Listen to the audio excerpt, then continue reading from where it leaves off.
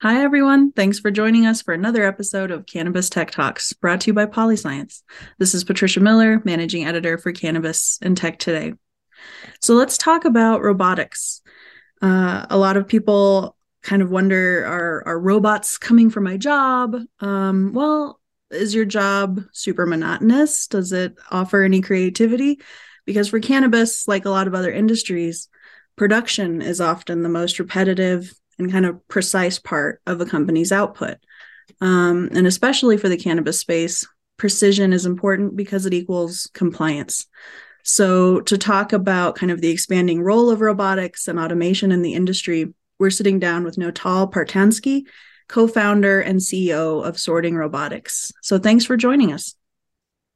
Hi, thank you. Yeah, I'm happy to be here. Yeah. So I know you just got back from a big trip, and I appreciate you kind of fighting the jet lag to talk with us and share your insights. This is kind of a really quickly expanding sector, I think, for every industry, but cannabis is sort of in a unique position, right, to kind of come out the gate with a lot of automation. hmm So before we dive into it, can you tell me sort of what was your background before finding yourself in the cannabis automation space?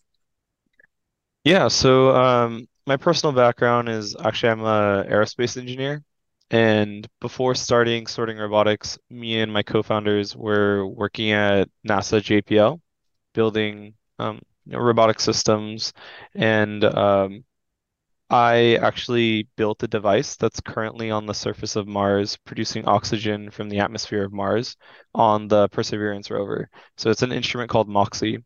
I was one of the lead mechanical engineers on that project. So I spent, 4 years doing that, and then in the last year, kind of moonlighted.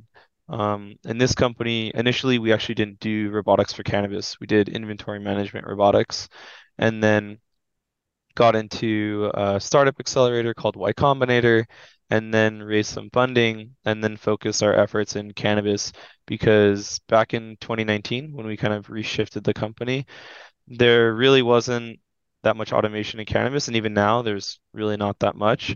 Um, but I think the industry has kind of gotten some, authentic players in the space. So kind of what you mentioned very briefly in the beginning, some of the new markets are starting with automation as opposed to starting with manual.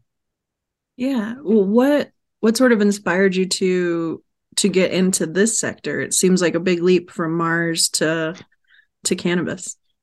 Yeah, so it wasn't direct. Right, we made this kind of first product, and then we noticed that that product was servicing a very small market. So when it was me and my co-founders, that was nice for just a few of us.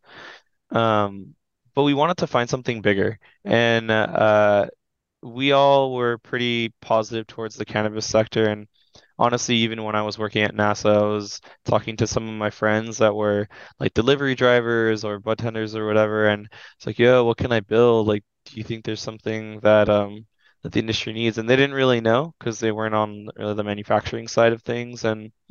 Um, and so when we like had this company and we were kind of building actual products and selling it to people, we looked back into the cannabis space, and then we had the access of the network of Y Combinator, which is a huge kind of startup community and investment firm.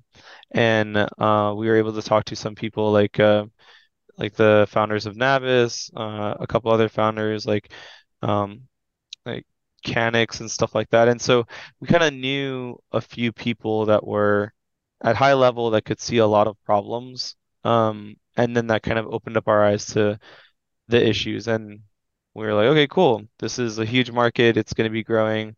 It's not being serviced at all by the big automation companies that could come in and really actually give the industry what it needs, and just because of its legal status. So, okay, so we live in a gray area. Startups are a good gray area, and this seems like a good space to be in. So it was more of we were looking for a bigger market.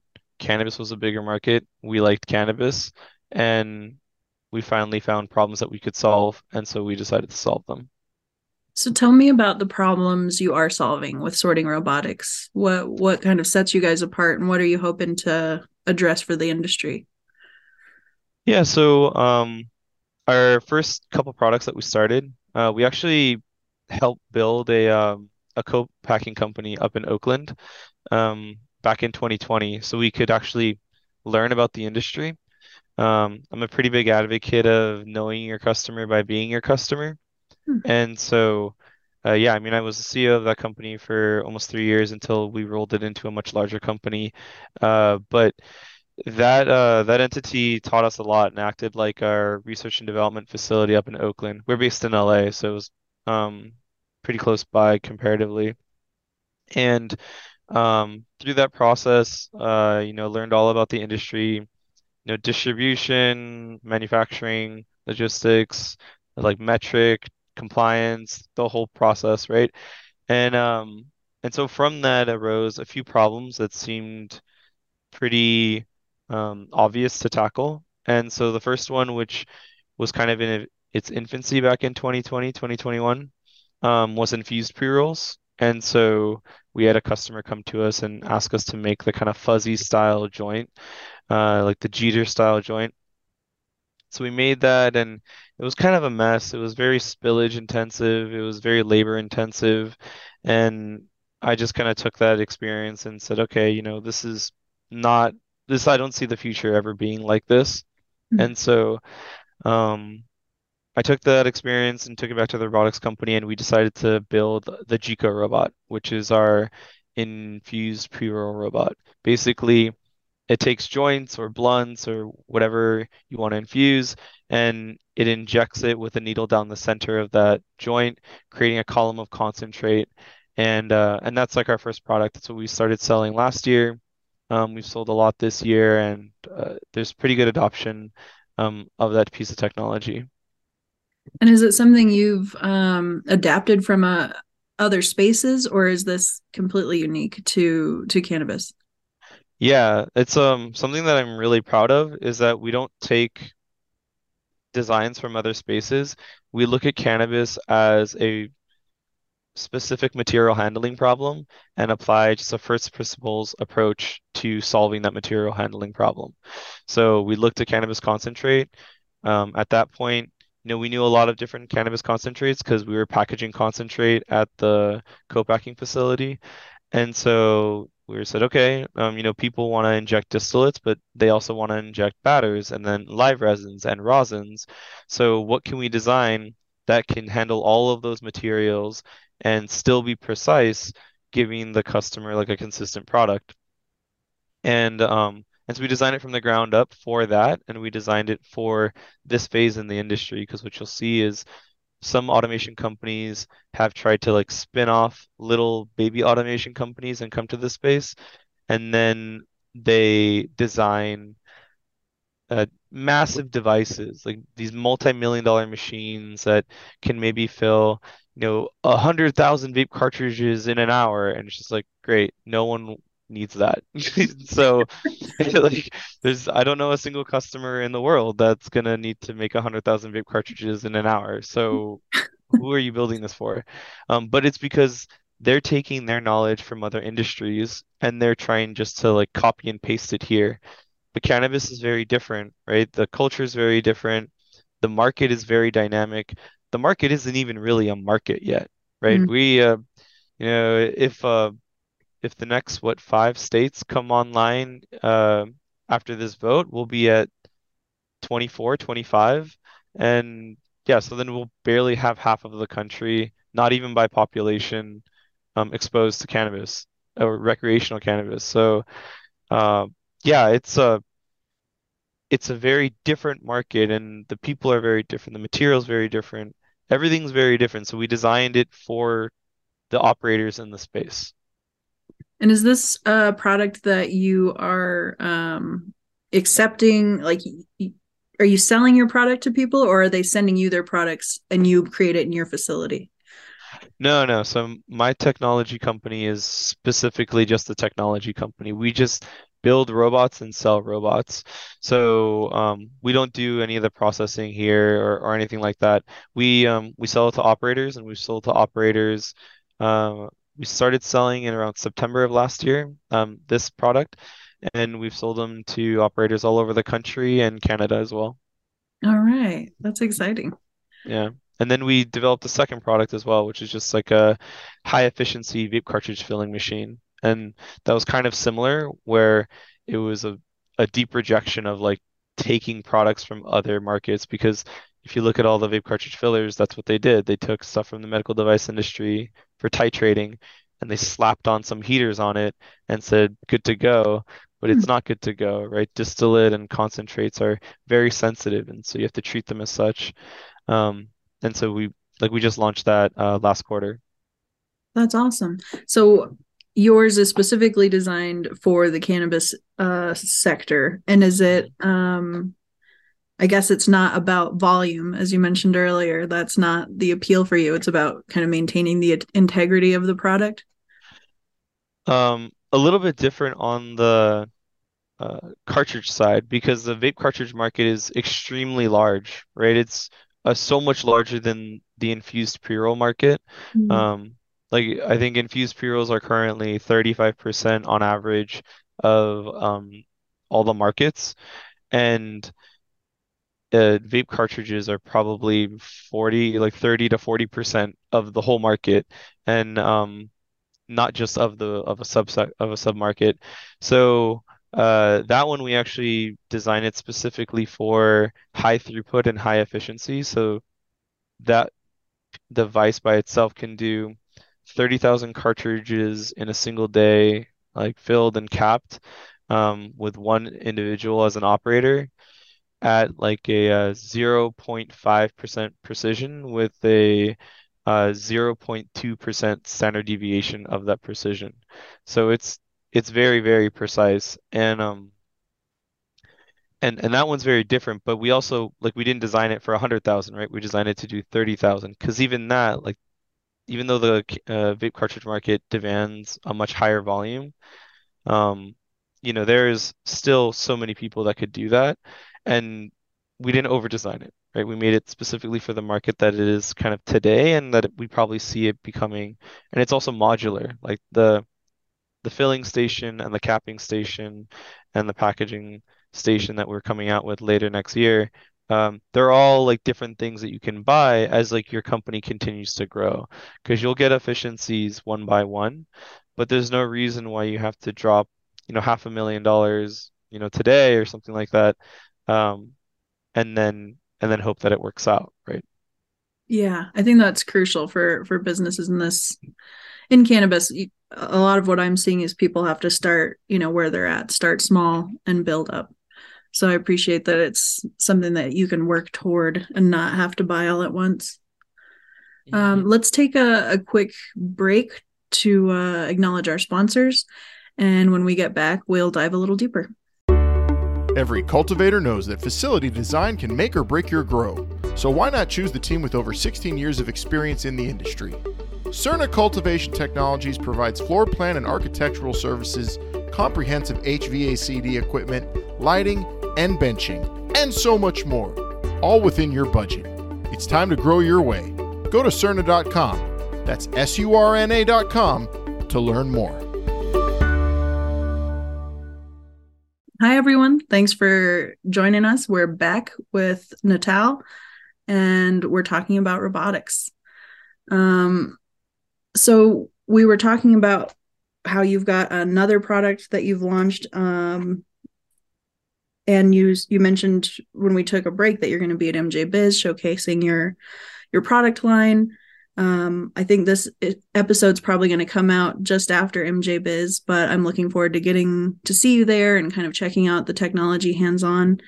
Something that I know that you've written about is sort of people's fear of robotics kind of coming into the industry and maybe displacing people.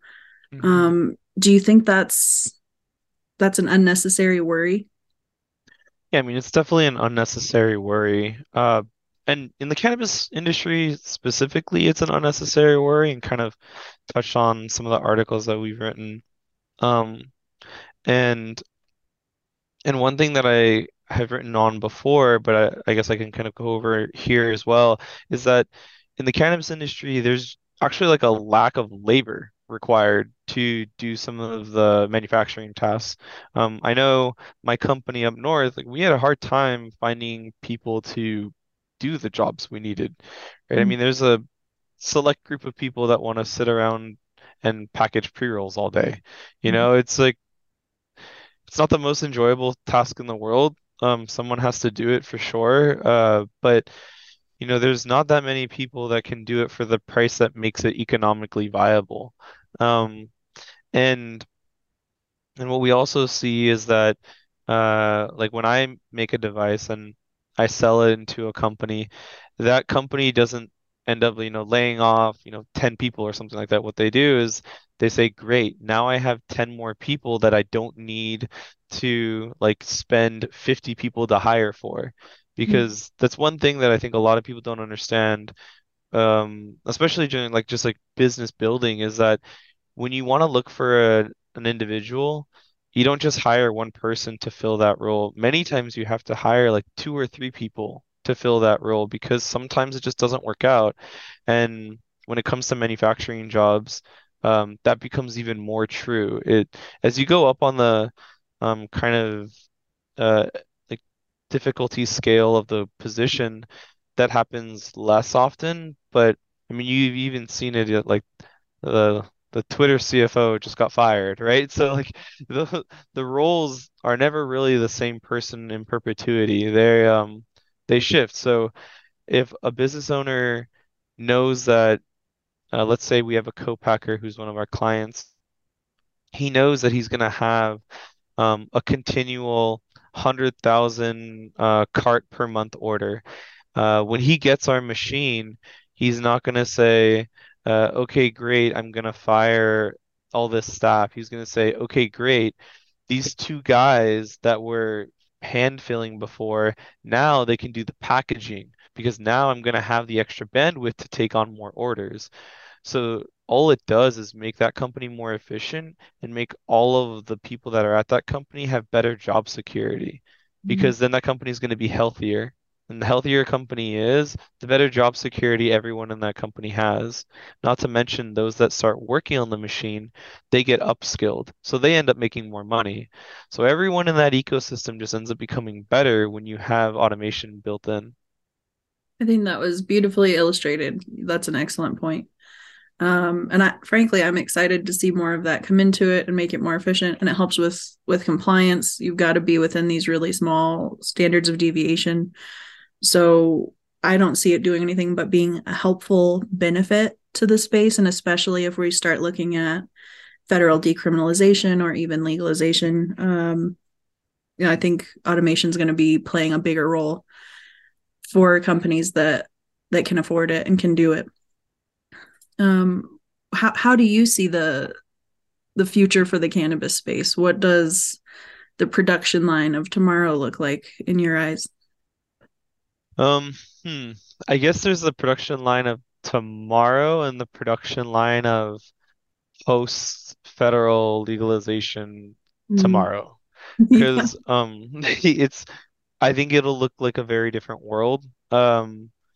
So right now, and I think like I don't see federal legalization happening within the next 2 years. It's definitely going to be a topic for the next presidential election. I can even see you can see Joe Biden like kind of teeing it up, right? So that it will be a thing. Like it sounds like he's going to be the candidate for legalization, which is weird because a lot of Republican senators are also for legalization, but then I guess the Republican candidate is going to be against it, or maybe they're both going to be for it in some way. Like, I don't know, maybe they'll be unified in like saying that this is going to be a thing, and they'll be, removed if they're not on the same page. So sometimes that happens, right? But uh, the idea is not in the next 2 years, sometime in the next 3 to 5 years, right? And when that happens, everything will change. So let's say between now and 5 years, what I think it's going to look like. What I think it's going to look like now is we're still going to be building small batch automation, kind of what I'm building, what some of my friends are building, really servicing individual markets and servicing automation that doesn't over-engineer that market. So that's what it's going to look like. You're going to have small stations of automation. You're going to have highly skilled labor that will be manning those stations, and then packaging stations that will be working in tandem with people. Not fully automated. There'll still be people in the loop to kind of maintain quality. And a lot of that becomes very necessary when the packaging and the inputs are dynamic and change. And if you look at automation in the food industry, it's making potato chips that have been the same for the past 100 years, right? But live rosin kind of just got invented like 3 years ago or 2 years ago, right? Like people were fresh pressing rosin, by hand or whatever, but they haven't really started bringing it to market till maybe 2 years ago, like was kind of the first groups. And then maybe 18 months ago, it started like really kind of picking up a little bit. Um, and then a year ago, it was like, okay, cool. Like everyone's using rosin now. It's just incredibly expensive. And now rosin prices are coming down, so it's becoming more prolific. And I talk about rosin just because that's the evolution of the product, mix in cannabis, and it's not settled yet. It's no one really knows like what is there going to be another product? Like, are the extractors going to come up with something else? Like after that, everything changes, right? The material handling changes, the product lineups change, the packaging changes. And Mhm. so as a automation provider, you have to build something that is very dynamic because the industry is still dynamic. And if you try to make everyone, put their round their like round balls in your square holes, it's like not gonna work. So things are gonna be very flexible, at least for the next 3 to 5 years. And then once you get federal legalization, there'll be a lot of experimentation for the next 5 years. And then probably during federal legalization, a lot of that will probably slow down dramatically Hmm. because you'll probably have the FDA get involved. And then once the FDA gets involved, they're going to impose a lot of strict, product development cycles, the way they do with drugs. Um, and like it's going to take a lot longer for things to come to market. Like you're not Mhm. going to be able to have a guy do like diamonds and terp sauce just because he thought it was dope, right? Like now you can do that, right? That's a Um, great point, actually. Yeah. yeah, and so once that happens, things will become a lot more standardized. Packaging will become a lot more standardized. The way people see products will be a lot more standardized, and then you'll see also consolidation of manufacturing. Maybe not mass consolidation of manufacturing, because that will just take a very long time, but you'll start to see it slowly dwindle down where some of the bigger manufacturers will start actually co-packing as well. And then they'll need full lines that are automated. And then probably 5 years after legalization, you'll start to see, the Coca-Cola bottling plants of cannabis. Wow. And that's where companies like myself will come in. In that like federal legalization to 5 year mark, we'll be providing every single line of the manufacturing and be able to stitch them all together to make an automated manufacturing line and start building out these bottling plants of cannabis for the future. Wow. That's a really insightful overview, I think, for people, and some points in there that I hadn't considered. So I appreciate your insight to that. Where can our listeners go to kind of keep following your work and learn more about what you're doing? The best place is just to go to our website, sortingrobotics.com, and there's a get in touch with us form. And I really like people reaching out there first because when they reach out there, kind of me and my whole team sees it. And I kind of vigorously look at the website lead form just to see who wants to get in contact with us. And so I think that is like the best way to get in contact with me directly. I'm not really on Twitter, so that would probably be what I guess other people throw out. But no, I think that's the best way to get in contact, to see what we're doing with all of our different products. Awesome. Well, I know I learned a lot. And for our listeners, if you want to learn more about emerging cannabis technology, be sure to subscribe to Cannabis Tech Talks. We're on Apple, iHeartRadio, or wherever you get your podcasts. You can also grab the latest issue of Cannabis and Tech Today on Barnes & Noble newsstands across the country, or grab a copy for free on canatechtoday.com. Until next time, I really enjoyed speaking with you, Natal. And to our listeners out there, stay elevated.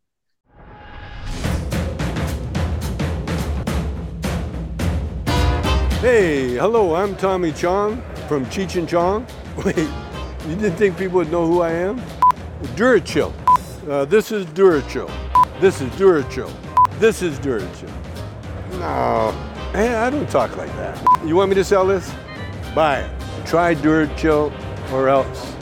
If you want something really nice in your laboratory, buy DuraChill. You can't go wrong.